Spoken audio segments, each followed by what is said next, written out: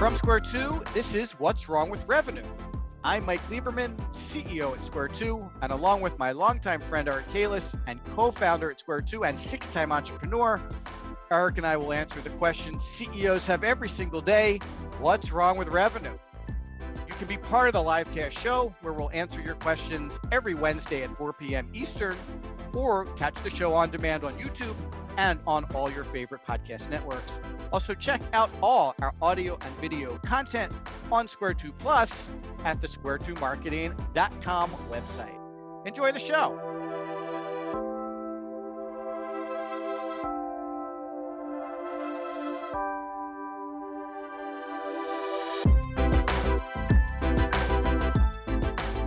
Welcome to What's Wrong with Revenue. This is episode 3. Eric, how are you doing today? I'm doing well. How are you, Mike? I'm doing extremely well. Today's show, we're going to talk about the lack of connection between investment and expectations. So this is kind of a complicated topic. And before we get into it, let me just do a little bit of housekeeping, as you like to say. So we've set up a question capture device on our Square 2 website. So if you're joining the show and you would like to ask us questions in the future, you can go to square2marketing.com, and at the very bottom in the footer, there's a link to What's Wrong with Revenue. And if you click on that, there's a form that will allow you to submit questions to Eric and me for future shows. So if anyone is listening and you have a question, you would like us to address it, head over there. Fill out a very short form. You don't have to give us any contact information if you would prefer not to.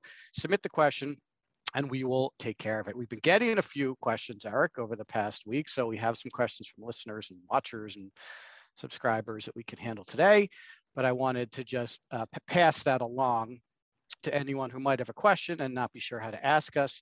Of course, you can chat us live during the show. So there's a Q&A button at the bottom of the Zoom bar that you can also ask us live, and we will deal with your questions live. And we are streaming this episode, as we did last week, on Facebook Live.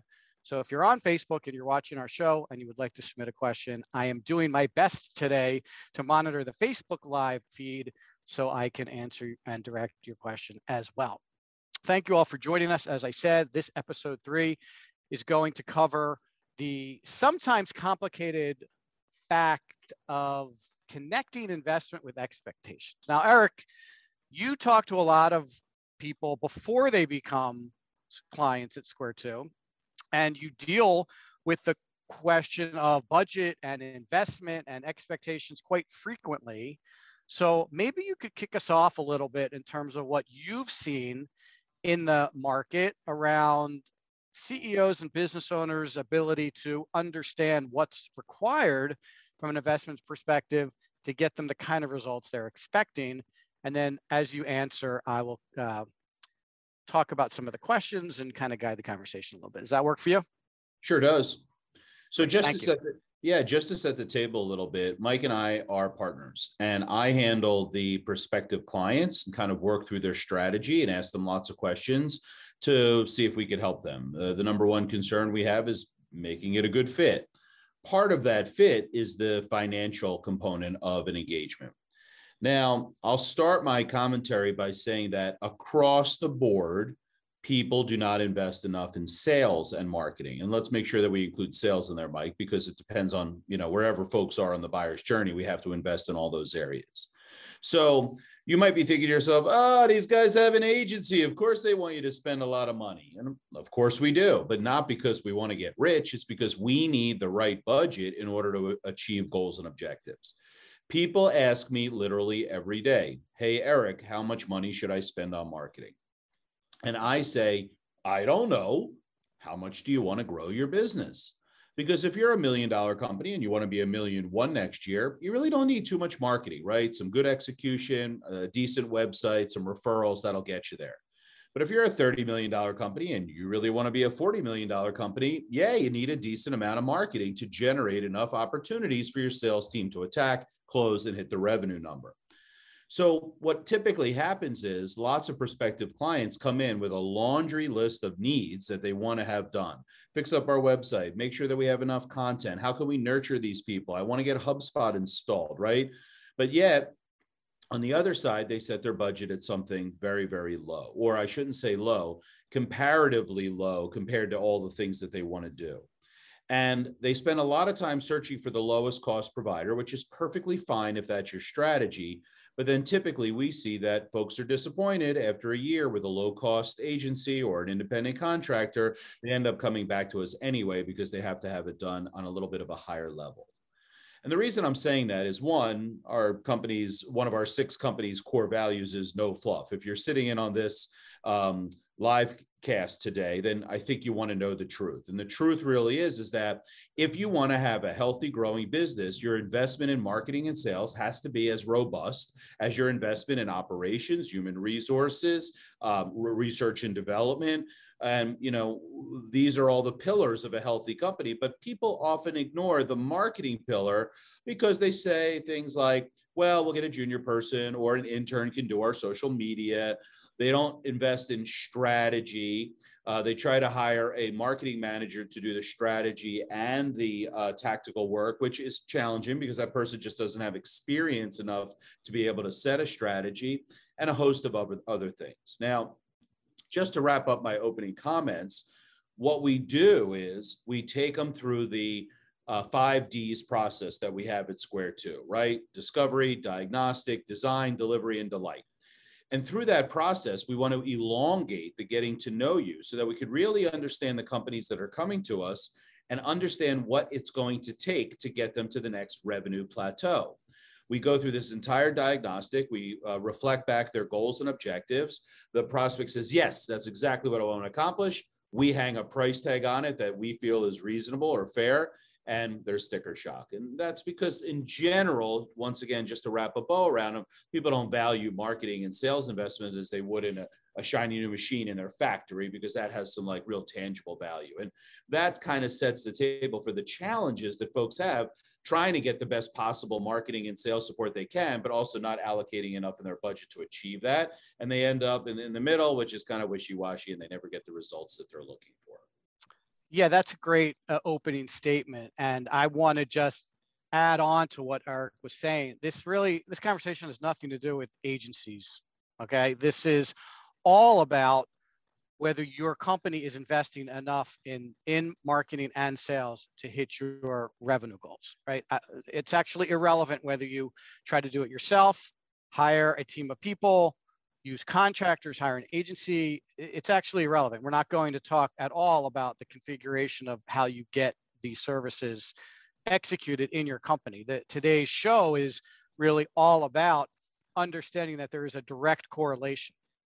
If you haven't done any marketing in your company, or the marketing you've done has been, a trade show here or there, some brochures, you did your website a couple of years ago, it's almost a more passive approach than an active approach. And the results are aligned with that. You maybe get a handful of visitors to your website a month. You really don't get any leads from any of your marketing activities.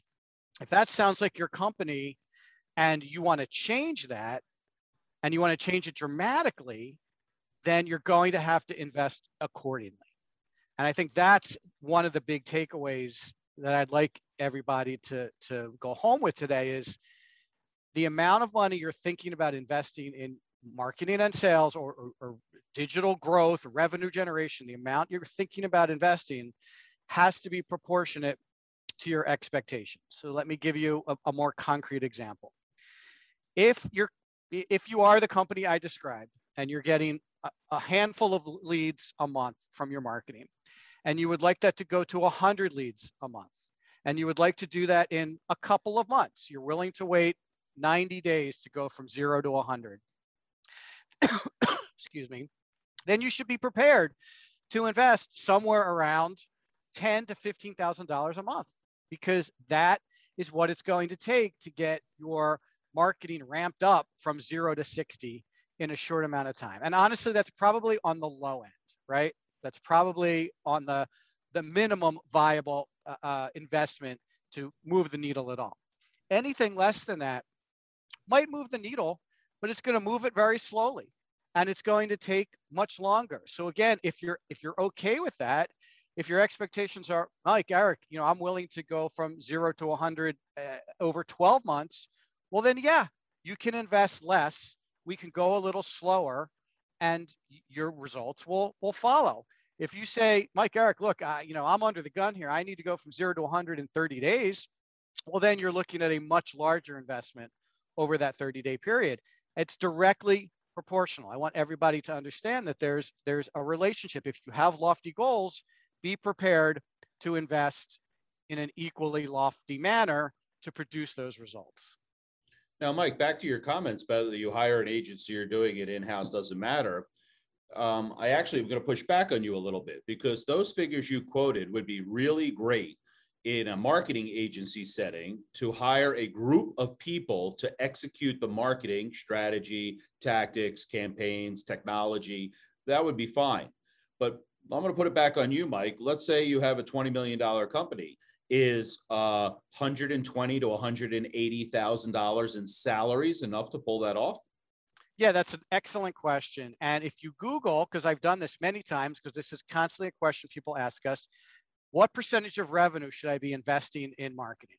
It's a very common question. You can Google it and you'll get a lot of answers. Some of those articles from those experts say 10% of sales, right? So to Eric's point, if you're doing $20 million, that's $2 million. $2 million over the course of the year, you should be investing in marketing, far more than most of the companies that we see, right? There are some articles and some experts who say you should be investing 1%. That's $200,000. Even that number is high when you look at a $20 million business from our experience. However, I think somewhere in that ballpark, 1 to 10% of revenue is probably the right number if you have aggressive goals. Now, Eric mentioned this earlier. If your goals are not aggressive, instead of going from 0 to 100, you want to go from 0 to 10. Well, yeah, you can do that with a more modest investment.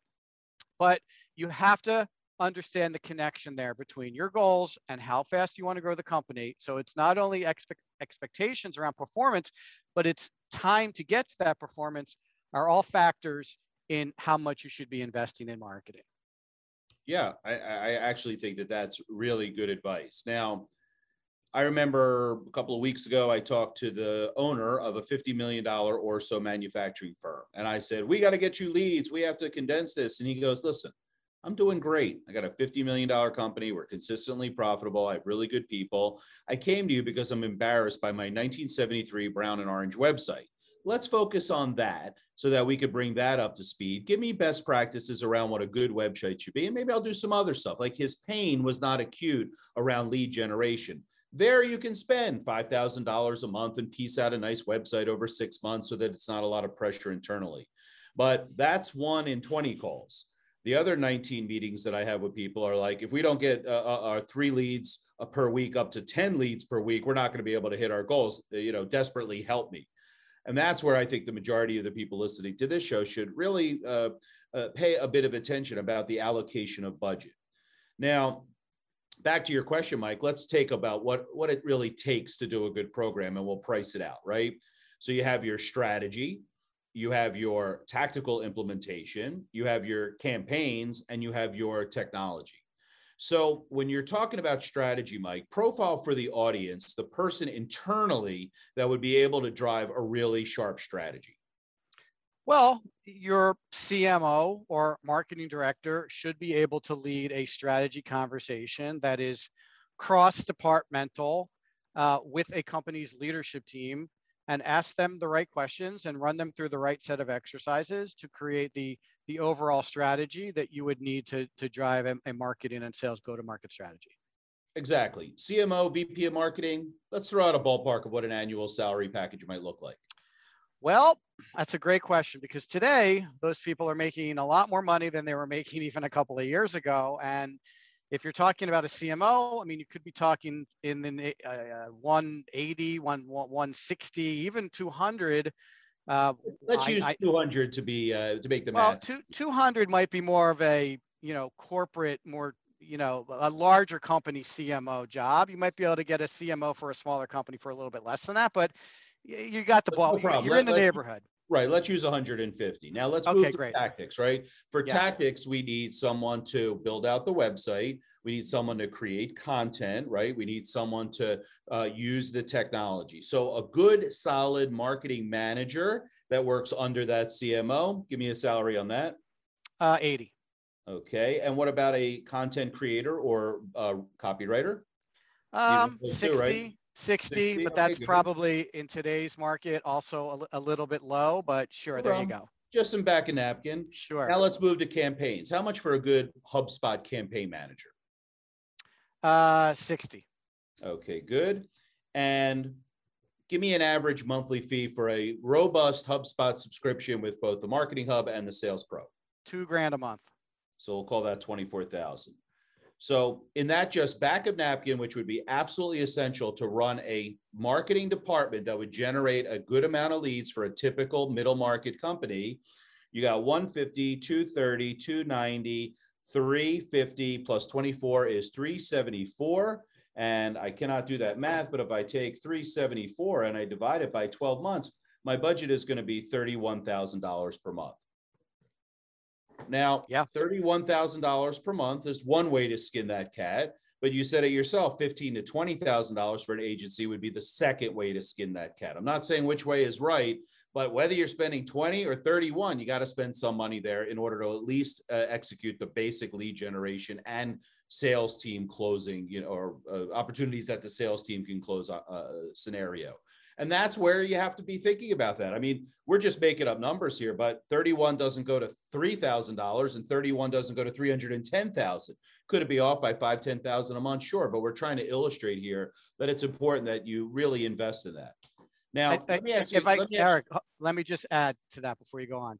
I think what you're illustrating for everybody is interesting because, we talk a lot about what it costs to hire an agency and get the results they expect. The internal team we just back of napkin for everybody is also what it's going to take to drive results. So if you hired simply your CMO, who's going to build the website? Who's going to go into HubSpot? Who's going to write the content? Like, you can't have a CMO driving strategy and doing all that other stuff. So if you underestimate your internal costs around hiring an internal team, you're going to end up in the same place as if you underestimate your costs to bring on an agency. And you'll be equally disappointed in the result. And it's not the CMO's fault, which, by the way, CMO turnover is top of the list for C-level positions. 42 months is how the average tenure for CMOs. It's not the CMO's fault that the company underinvested in marketing, but that's where people end up finding themselves quite frequently. Yeah, a lot of times, Mike, when as we're going through the getting to know you process with prospective clients, they are a bit surprised about the investment levels that we suggest, and they end up not going with a firm like ours, but hiring a mid-level marketing manager for, like you said, $80,000 a year. And then they're expecting that second, third job out of college person to execute strategy, tactics, campaigns, and deal with all the technology. It's just not possible in today's complicated sales and marketing world. Well, it's also not possible for someone who's working a reasonable amount of hours to do all those things. So you end up capping what your marketing team is capable of doing because you've really asked a single person to do too much. They're only going to be able to get an email campaign out. They're only going to be able to do a blog. Maybe they're only going to be able to, do a little bit of optimization to the website. They're not going to be able to run the kind of programs and tactics that are necessary to drive the results that you might be expecting if you are executing at that level. Let's do a question, Eric, if you don't mind. Yeah, sure. That's fine. So here's a question that came in yesterday. I've been asked, what's my marketing budget for marketing over and over and over again? I don't have a budget. How do you suggest we will go about setting a budget for marketing that includes sales-related digital upgrades? So we talked about that a little bit in terms of just what the world says your budget should be, but how would a company literally go through the exercise of building a budget? How would they do that?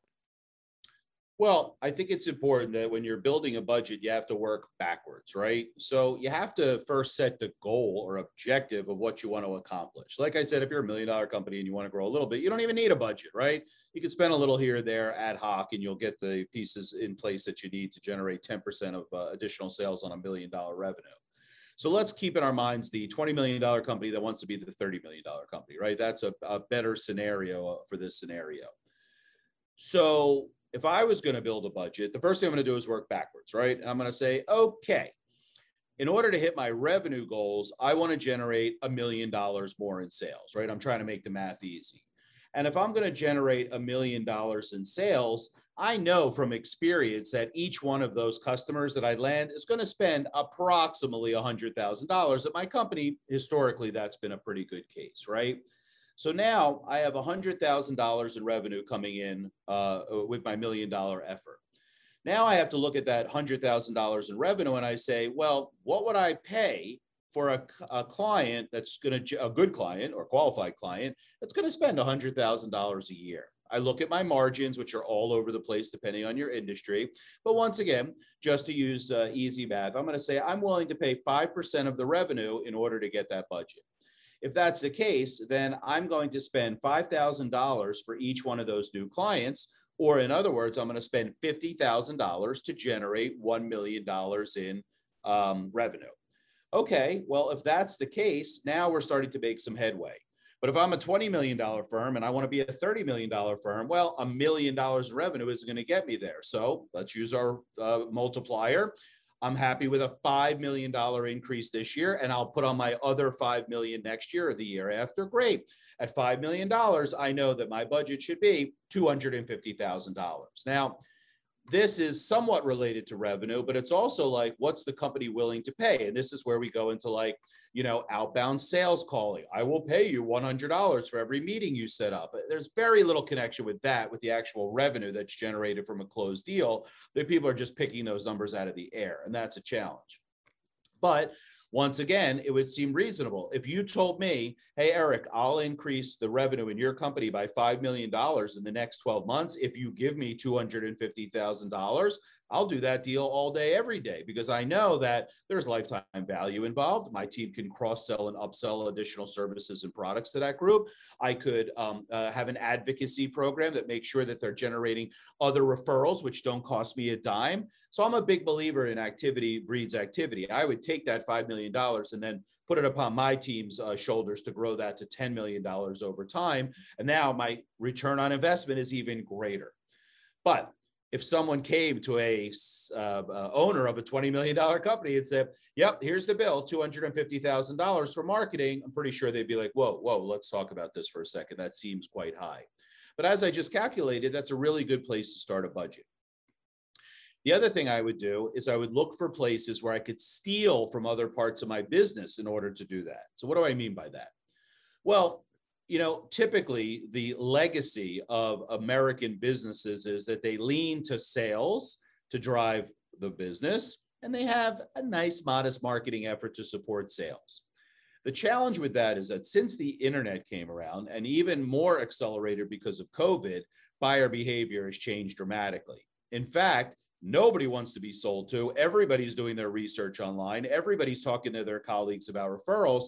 You don't really need the salesperson to sell you anymore. Most of that journey is done by the time I get to a salesperson, which means that if I have 10 salespeople and they're each making a base salary of $75,000 plus commission, I'm just picking numbers, and I have 4 of them that never quite hit their monthly quota, now I have some options. Because if I take the bottom 2 salespeople on that list and I cut them, I now have $150,000 in my budget to spend on marketing or generating leads for the remaining 8 salespeople that are there. When I'm generating leads for them, those are inbound leads, which are much more qualified and easier to close. I take their time away from prospecting, AKA banging on doors and beating the bushes to find leads, to sifting through opportunities, and now that they can spend time really working through their sales process and closing. So out of that $250,000 budget, if I just think creatively about how I want to match up with buyer behavior, what's the structure of my sales and marketing alignment, now, all right, I cut 150 and I added another 100 from the budget. Now I could probably spend the 250 to get to that $5 million in revenue that I so crave. Sorry for the long answer to your short question, Mike, but did that make sense? Yes, it did. So I actually today wrote a blog article that's going to be published next week that talks a lot about specifically what you just mentioned. And it's interesting at what we've learned in talking to companies through the pandemic and out of the pandemic is many of them are finding that with digital transformation, digital tools, digital marketing, the digital sales app applied to their sales process, they are able to do the same amount of sales with less reps, or they are able to do more sales with the same amount of reps, which kind of, and I'm excited to announce this, seems to me anyway, breaks the idea, which you and I have heard many, many times. Well, why would I hire you guys? I should just add 2 more sales reps and we will grow. That is a very common misconception, in my opinion, that if you want to grow, you just throw more sales reps on the fire. I don't think that works. And I don't think that's the way businesses should think about growing revenue. So to your point, clean out the bottom 10% of the sales reps who are already underperforming and transfer some of that money to invest in marketing to generate better quality leads for the remaining set of sales reps. That is one way you can basically finance the budget. Now, Eric, you also gave some very good advice about where to start. And Eric's right, you have to start at the end. You don't look at, well, what can I afford from a marketing perspective? You have to look at what business outcomes you want the marketing to produce. Again, if your results expectations are high, you need a budget that's aligned with it. So you have to start with, how many leads do I need? And this is something we talk to clients a lot. In fact, we will do this for you if you're interested in actually figuring it out. How many leads do I need to hit my revenue goals?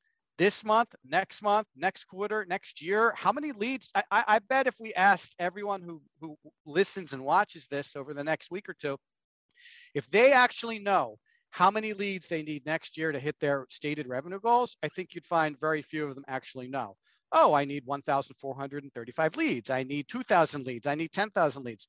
You really should know that number. And if you don't know that number, we'll help you figure out what that number is. The difference between that number and your current number is what will define how big or little your marketing program needs to be. And to answer the question, what should my budget be? We can then tell you what your budget should be. So there's really no excuse anymore to not knowing what your budget is or not knowing how many leads you need and going into the year blind around what you're spending money on and what you expect from it.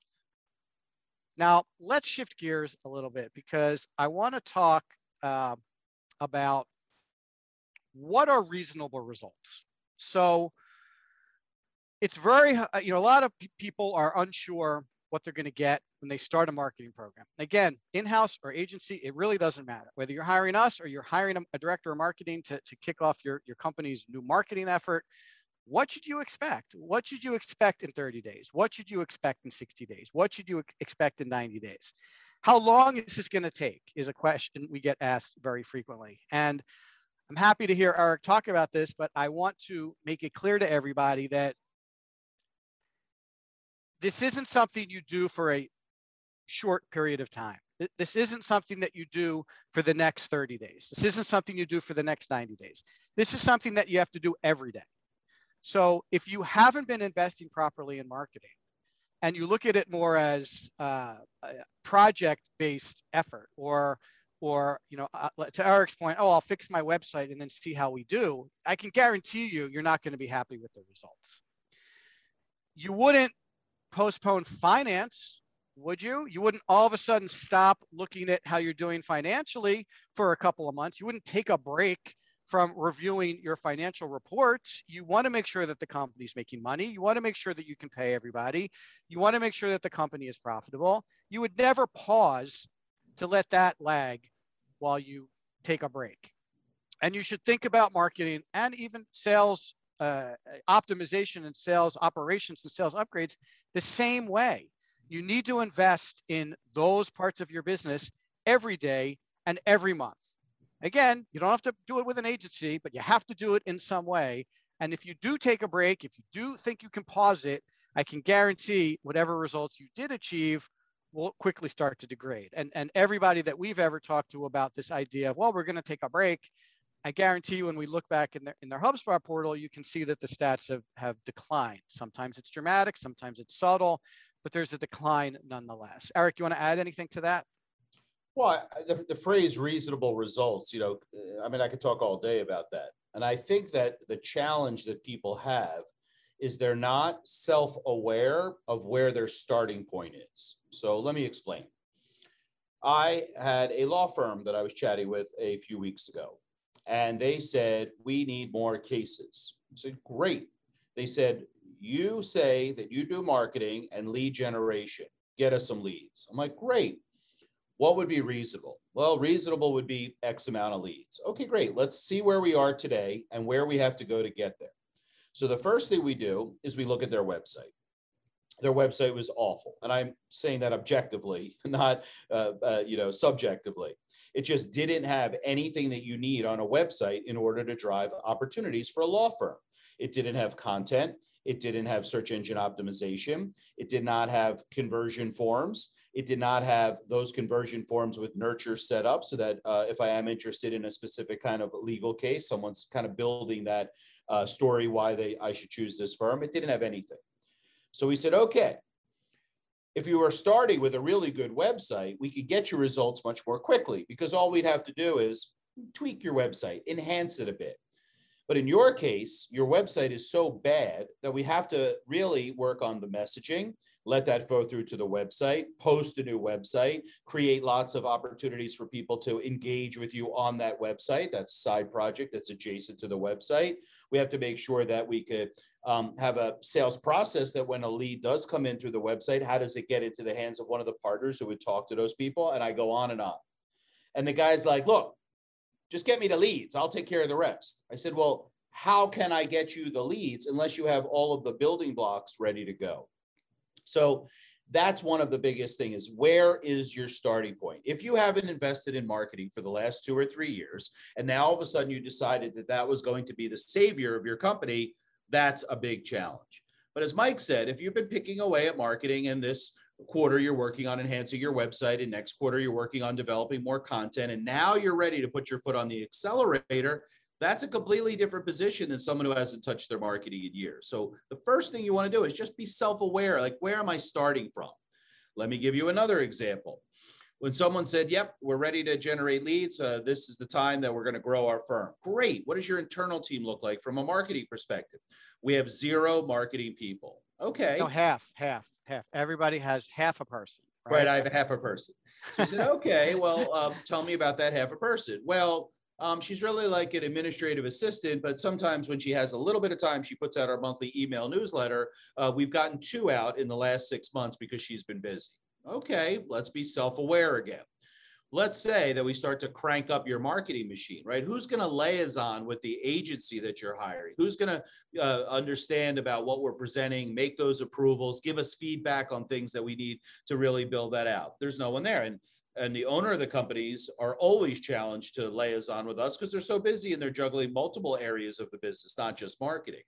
So once again, like really understanding where you are today and where you want to go.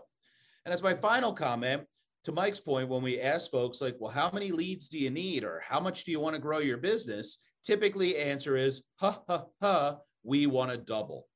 So we have to explain like, look, if you want to double, it's going to require all these things from where you are today to doubling your lead flow. Are you ready to do the hard work, the investment, and so forth? So, I love the people that are like, look, I know Rome wasn't built in a day. I'm looking for a strategic partner who will work with me strategically, that will help me piece together a program so that 1.5 years, 2 years from now, I've added an inbound digital lead channel and my salespeople can take them all the way home with the support that you give them, because those people are very self-aware of reasonable results and where they're starting from. Problem is, those folks are fewer than the other folks. Yeah, I'll tell one story that I think might kind of wrap this up in a bow for our audience. When you go, and Eric knows, I love the doctor analogy as it relates to what we do, but when you go to the doctor and the doctor spends time diagnosing your condition and comes back to you with a thoughtful prognosis and treatment plan, you very frequently will ask the doctor, well, how long is it going to take until I start to feel better? And that's a very fair question. Obviously, everyone wants to know, how long am I going to have to feel bad before it starts to get better? And most of the good doctors will say, well, it's a fair question, but I don't really know, because the treatment plan I'm recommending to you, I have to see how you do with it. Everybody's body responds differently. The doctor is doing their best to recommend a treatment plan that she thinks is going to work. But until they start to get real data and real feedback on how it's working for you, it's difficult for the doctor to promise it's going to take a month, it's going to take 2 months, it's going to take 6 months. So it's fair for them to say, we'll have to see. Some people respond very quickly to this treatment, other people take longer. And the answer to how long is it going to take and what should I expect after a month or 2 months or 3 months, it's the same when it comes to marketing. We're going to recommend, and anyone you would hire is going to install what they think you need to grow your business and generate the amount of leads you're asking them to generate. But how your business responds, how you personally interact with the marketing people, how your competition responds, how your existing assets respond, all of those things are similar to the doctor scenario. And you really have to see. In our case, we know much better after 30 days when we can start to see what's working and what's not working as well as we thought. Every month we get a little smarter. Every month the program gets dialed in a little bit better. Every month the program gets optimized, just like the doctor would do. They would say, hey, the 10 milligram prescription that I prescribed is not helping you. Let's try 20. Oh, 20's too much. You feel a little nauseous when you take 20. Let's go to 15. Like there's adjustments that get made during the course of that treatment plan to dial in what is helping you feel better. The same exact thing happens with marketing. Again, whether you hire us, and by the way, if you're going to hire an agency, that's what an agency should be doing. If they're doing the same thing every month, then that's not the right way to handle it. If you bring it in-house, your in-house team should be responding the same way. Let's look at what's working and let's adjust it every single month to make sure we're optimizing performance. So that is going to contribute to getting you where you need to be faster, as opposed to just letting things run and hope it produces the right results. Yeah, I mean, I just want to emphasize what you said earlier, Mike. Stay away from the conversation. I mean, we're agency guys, so we're always saying, well, you hire an agency. But if it's your internal team, it's exactly the same thing, right? Are they spending a couple of hours every week looking at the data, uncovering the insights, and then dialing in, AKA optimizing the program to get better results? Now, we all know on this call that nobody's doing that, right? They don't have the time to sit and spend 3 hours with a cup of tea going through the data and finding the opportunities that the data presents. And that's a challenge because you can't optimize your program unless you're looking at the data. That's another essential part of marketing these days.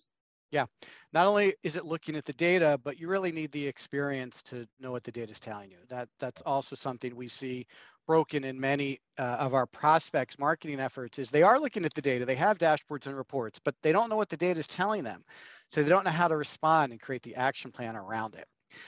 Let's do another question. This is a good one because I think almost everybody can relate to this. So this question says, like most companies, we can't afford to do everything. So how do we go about prioritizing what we should be doing to keep our investment in marketing reasonable? So let me take a crack at this, Eric, and then you can comment. This person is correct. It's literally impossible to do everything. It could be impossible from just an hours and a time perspective. Again, if you have one person, or like we were joking around, half a person doing your marketing for you, they can only get so much done in 20 hours a week. So, and if you have any kind of budgetary limits, which again, most people do, you just can't do everything. So how do you know what to do in the time or budget that you're able to afford? So the answer is really quite simple. You have to look at those things that are going to produce the best results for the least amount of time. And this is a prioritization methodology that the team at Square 2 uses with clients all the time. We look at what is going to take a little bit of time and produce a big lift. So let me give you a very practical example. If you have landing pages on your website and those landing pages are getting visitors, it's quite possible that some of those landing pages are underperforming. Now, a landing page should probably be performing somewhere in the 40 to 50% range. You could have a good one that does much better than that. Again, these landing pages are very specific to offers that you're publishing or even campaigns that you're running. So it should be designed very specifically for an individual who's coming to that page with action in mind. So that's why it should have a very high performance expectation.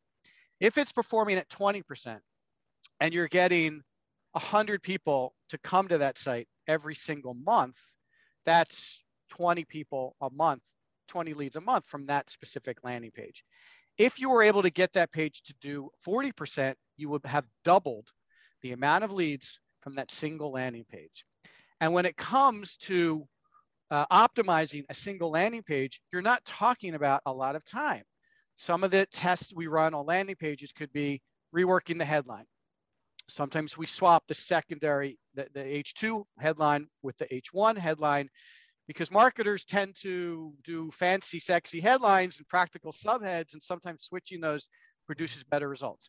Sometimes putting a different image in produces better results. Sometimes shortening the form produces better results. Sometimes adding social proof to the landing page produces better results. Sometimes optimizing the copy produces better results. So in 20 seconds, I rattled off 4 or 5 experiments and tests you can run on that landing page.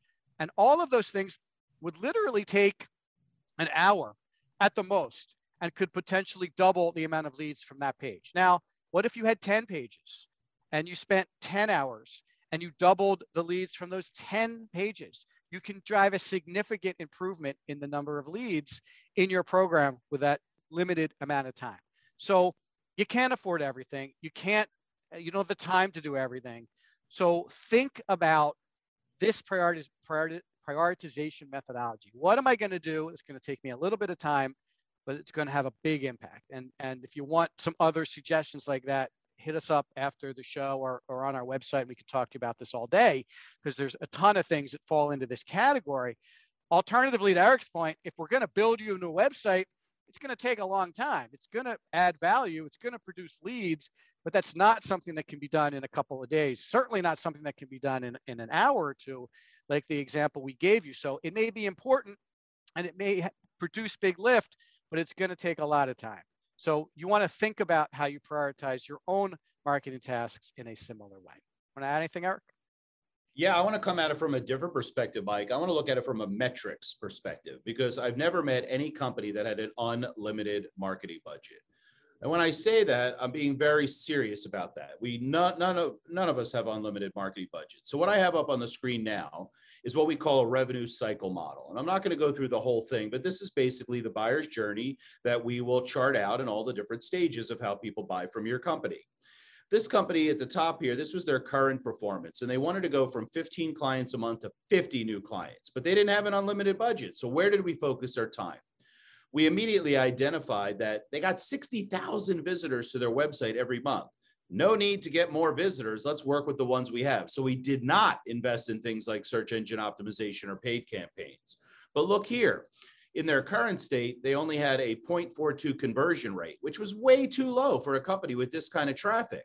So we focused on adding more content, more calls to actions, offers, conversion pages. And look what happened. They went for more than double to a 1% conversion rate, which now puts 600 people in their database as opposed to the 252 they were getting before. So I'm looking at the metrics that are in the most need, and that's where I'm allocating. Another quick example is this company's sales team only had a 25% close rate. We said, gosh, if we could move the needle just a little bit up to 35%, that's really going to drive some revenue. So we did some sales enablement. How can we support their salespeople from a marketing perspective to give them case studies and nurture campaigns, sales sequences to help them close deals? So by looking at the metrics, then you can say, well, these things are working well and these things aren't working well. Let's obviously allocate our very modest budget into the areas that aren't working as well. When you get all the little steps in the process working well, then you get the compounding effect. Now everything's really giving you a 1 + 1 + 1 + 1 = 3 effect, which is excellent.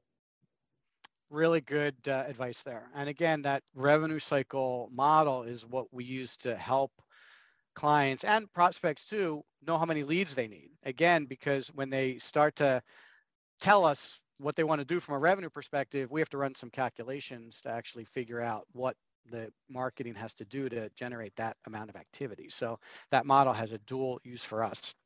So we're in the home stretch here, and I want to get to all the questions because I really enjoy answering questions for people on the show. So this is a good one because I think this also happens frequently. So here's the question: can you help me better capture marketing related expenses so I have a better insight into what we're currently spending? For example, do tickets to the Cubs game count as marketing expenses? So again, I think this is kind of what we talked about earlier, but some people might not realize that some of what their expenses include should probably be allocated to marketing. And when you look at it like that, there may be an additional place there to save some money and move that money into more results-oriented programs. You got a comment about that? Yeah, I mean, the Cubs tickets is a wonderful example, right? Like, where do you actually classify that? Is that relationship building? Is that it's in the marketing column, but sometimes the employees use the tickets when nobody's using them? All right, now that's HR. So it's really hard to quantify that. I think that you could put together buckets, right? So take a trade show, for example. If I'm going to do a pre-show email blast to drive people to my booth, that's straight up lead generation. But if I'm taking 4 clients out for dinner, is that marketing? No, I think that goes under the advocacy category, because I'm strengthening the relationship with my existing clients. Let's be honest. If you're going to a trade show, all of the expenses associated with the trade show are getting allocated to marketing, right? 100%. Right. I mean, in general, that's the way people would approach it, right? And don't dare steal from the sales budget, because those sales folks, they need money for lunch and playing golf, right? So that's another set of categories. But I think that it's really hard, like segmenting your expenses into direct lead generation, perhaps client relationships. There's a public relations budget as well that would probably be pretty strong. I might put social media under the public relations umbrella if I'm pushing things out and, getting in front of the right people. But then again, if I have an offer on my Facebook campaign, that's kind of marketing. So it gets a little bit of blurry between the lines there. What I would say, though, is that if you spill all that out on the kitchen table and sort through it, at least it'll give you some better insight into where you're spending money, and things that perhaps aren't performing can be rotated into things like digital lead gen. Yeah, I'm going to go a little farther into this, and I'm going to tell you that those Cubs tickets, they're marketing expenses. I'm going to tell you that your holiday cards at the end of the year is a marketing expense. I'm going to tell you that the gifts you send your best clients are a marketing expense. I'm going to tell you that the golf and the lunches that the sales team are expensing is a marketing expense. Whether it ends up in the sales budget or the marketing budget, it's a marketing expense. Those salespeople are paying to hang out with prospects. So as far as I'm concerned, that's a marketing expense. And I think this is an excellent opportunity to look at your existing budget. And by the way, those entertainment line items are usually very clear on budgets and in the financials, right? The T&E line item is something that companies look at frequently. And I would consider being a little more frugal with some of those line items to help you fund a more aggressive digital marketing and digital sales go-to-market. Do you need 82? Only if that's your goal, Mike. Only if that's your goal. Well, if you're listening to this show, I'm assuming that there's some goal-setting conversations going on in your company. I'm going to tell you that instead of going to 82 Cubs home games, you'll probably be fine if you went to 40 or even 16, right?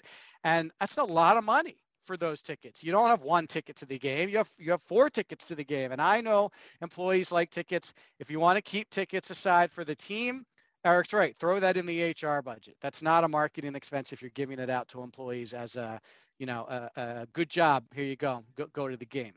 And honestly, some companies have tickets to the baseball team. They have tickets to the football team. They have tickets to the hockey team. They have tickets to the basketball team. Those are fun. Don't get me wrong.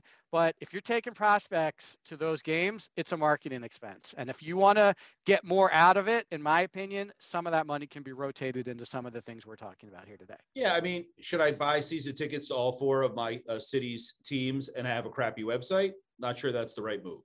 I would agree completely. Okay, let's do one more question. Yes. And then we will wrap up. So this person wants to invest in a complete digital transformation strategy for their company, but I need to find a way to fund it. Other than what we talked about, obviously, Eric, what innovative ideas do you have that you and your team have found over the years to help me reallocate funds for this type of initiative? Now, let's not do the sales let's not do the sales reps, and let's not do the Cubs tickets.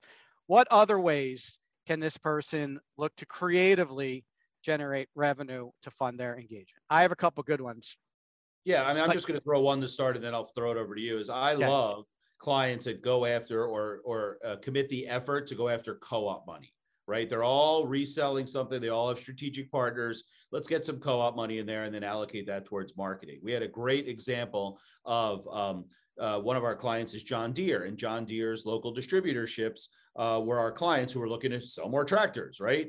And they use their co-op money for digital lead gen, which I thought was brilliant, as opposed to a billboard or, you know, Phillies tickets.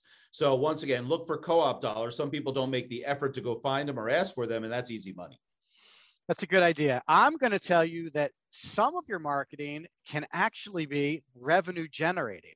So prior to Square 2, I ran marketing for a software company, and we did a quarterly event. It was an in-person event. You want to call it like a mini trade show, mini conference. And that event generated revenue. We had sponsors who paid to be part of the event. We had sponsors who paid to speak at the event. We sold tickets to the event for attendees. And it was a self-funded marketing activity. And it was not a little bit of money. It was quite a bit of money on a regular basis. And the ticket sales and the sponsorship sales and the sales that speakers paid to talk to the groups, the attendees, more than paid for the expense associated with the event. Now, it was a big lift. Don't let me kid you. It was a lot of work and a lot of effort on our part to put those events on. And today you wouldn't even run an event like that because of, you know, the current situation, but you can do a much smaller program where you're doing a monthly webinar that has a similar objective. You can charge people a modest fee to attend. You can charge sponsors a fee to get access to your audience, and the people that you're marketing to, they can be exposed to. If you pick the right partners, they can introduce you to new potential prospects. And you can literally break even or go cash flow positive on your own marketing tactics without a lot of effort. It just takes a little bit of thought in terms of how you want to position it. It does take some effort to build a program that someone would be willing to sponsor or willing to invest in.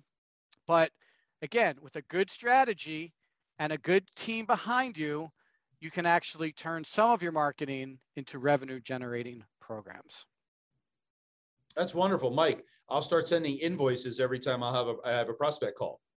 Well, you joke, but it's not, you know, when people are signing up for things and they're excited to be part of it, like they're happy to give you $20, $40 to come to a webinar if it's going to be a half day and it's going to have good speakers. And, you know, it really doesn't cost you much to put on a show like that, right? You really have to just kind of host it with the technology and make sure you market it aggressively and leverage your partners. And, you know, before you know it, you might make $5,000 or $10,000 every time you do this, and off you go. So yeah, $10,000 goes a long way on digital lead gen.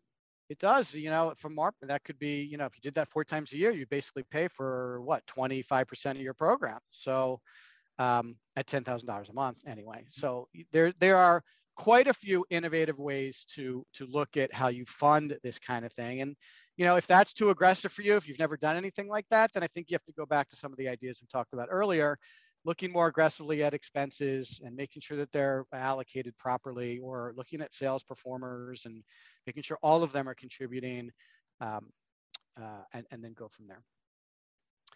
Awesome. So let me just check the questions and make sure we covered all of them and make sure we talked about everything that we wanted to cover today. Oh, this is a good one. We didn't really talk about this, and it's not a question, but how do we, you know, talk a little bit, Eric, in the last couple of minutes about keeping track of the results, right? So we finally get somebody who says, yes, guys, you're right. I got to invest in it. here's $20,000 a month, and I'm going to be patient because we haven't done anything like this before, and off we go. And yes, thank you. You set my expectations properly, so I know what to expect from a performance perspective. But how do we keep track of it, right? The question that a lot of people ask is, well, how do I know I'm getting good ROI on this investment? So if I'm investing $20,000 a month, I need to see some ROI on that, right? How do I keep track of it, especially in the beginning when I might not be getting 40, 50, 60 leads a month? You're still building my program. I understand. I got to put the foundation in place. How would you answer that question, Eric?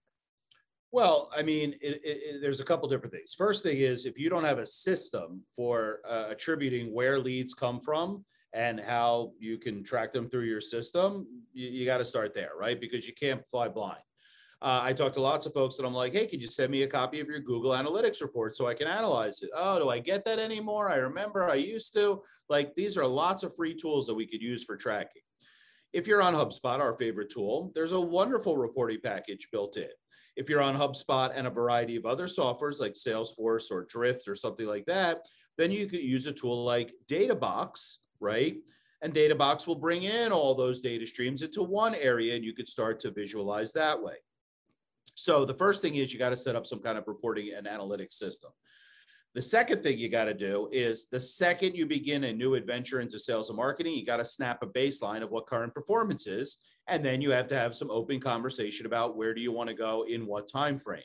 So if I snap a baseline today that I'm generating 3 leads a week, but I know that utopia for me would be 10 leads a week, I know that my delta 7 leads a week is what I'm trying to move the needle on. So at least I now have a understanding of where I am and I have some goals. Now, the tools that we set up are real-time tracking devices. You can look at them every minute if you want. You can look at them every day, every week. So that's when I say, okay, let's put aside bi-monthly, monthly if you have to, times where we gather all of our data, we compare it to the month before, we see what's improving, we see what isn't improving, and we're looking at trends analysis. So what I mean by that is, wow, a lot of people seem to be interested in this specific landing page on our website. What can we do to now capitalize on that to get a better return on investment? So this is an ongoing exercise of looking at what the data is showing you, understanding what it's pointing to, and then leaning into some of those areas that are working.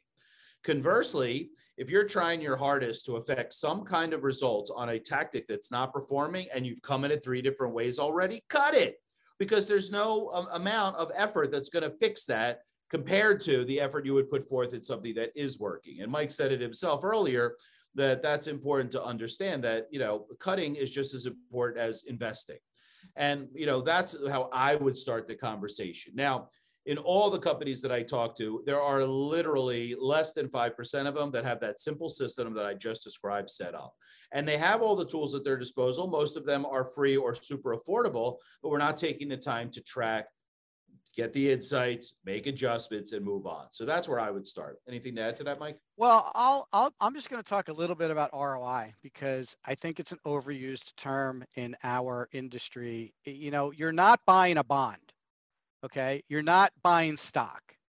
You're not buying a piece of equipment that is going to increase productivity by 20% and you'll be able to sell 50% more widgets and at this price, blah, blah, blah. That's not what you're doing here. So while I know CEOs like to look at it like that, I'm going to push back a little bit and say it's almost the same as the investment in your own CEO, right? You don't say, well, what's my ROI on what we pay the CEO? Like, you need a CEO. The CEO is driving the company. If they're performing, everyone is satisfied with what the value that they're adding. No one asks about the ROI on the investment in the CEO's compensation. So I'm going to push back a little bit on the ROI conversation because you know what? If your website is bad, I don't care what the ROI is on it. You need a better one. If you're not producing any content, I don't care what the ROI is on it. You need some content to engage with your prospects. If you don't have a sales process, I don't care what the ROI is. You need a documented visual sales process that every single sales rep is going to follow like clockwork so you can be positive that they're all telling the same story to prospects at the same time and giving those prospects an amazing experience. the money will come, the leads will come. You can't look at it like, what is the ROI from the money I spent last month on marketing? At least not until the programs are actually performing at a clip where you see a significant increase in leads and you see those leads flowing through the sales process, and you can attribute the revenue back to the marketing campaigns, which you will get to eventually if you're patient. Which leads me to next week's show, where we are going to talk about long-term thinking versus short-term thinking. Get me leads today versus install a digital transformation platform for my company to grow. Now, before we leave, I do want to answer this question from Facebook Live from Bryn, who commented. By the way, Bryn, thanks for watching. I'm a speaker on digital summits almost every month. And although I do pay to speak, I market them to my network and bring in opportunities for the host. So back to what I commented about how some of these marketing activities can actually generate revenue and pay for themselves. This is a great practical example from one of our viewers about how she leverages her network to produce leads for the events that she's participated in. So Bryn, thank you very much for the question and the comment. Please keep listening. Guys, thank you so much for watching, listening, and subscribing. Eric and I are super happy to be doing this. I have to say, this is our third attempt at a show, and this is the first time that I actually look forward to doing it. No disrespect to the other shows we did, but I feel like we're starting to get in a groove. We have a nice format. I love the topics that we're talking about. I'd like to think we're helping people. If you guys do feel like we are helping you, hit me up and email me, mike@square2marketing.com. I'll answer your questions via email. Go to the webpage for What's Wrong with Revenue on our website, and pick up the show on YouTube and where podcasts are hosted near you. Thanks again. Have a great rest of your day, and we'll talk to you all next Wednesday. Thanks a lot. Bye. See you guys.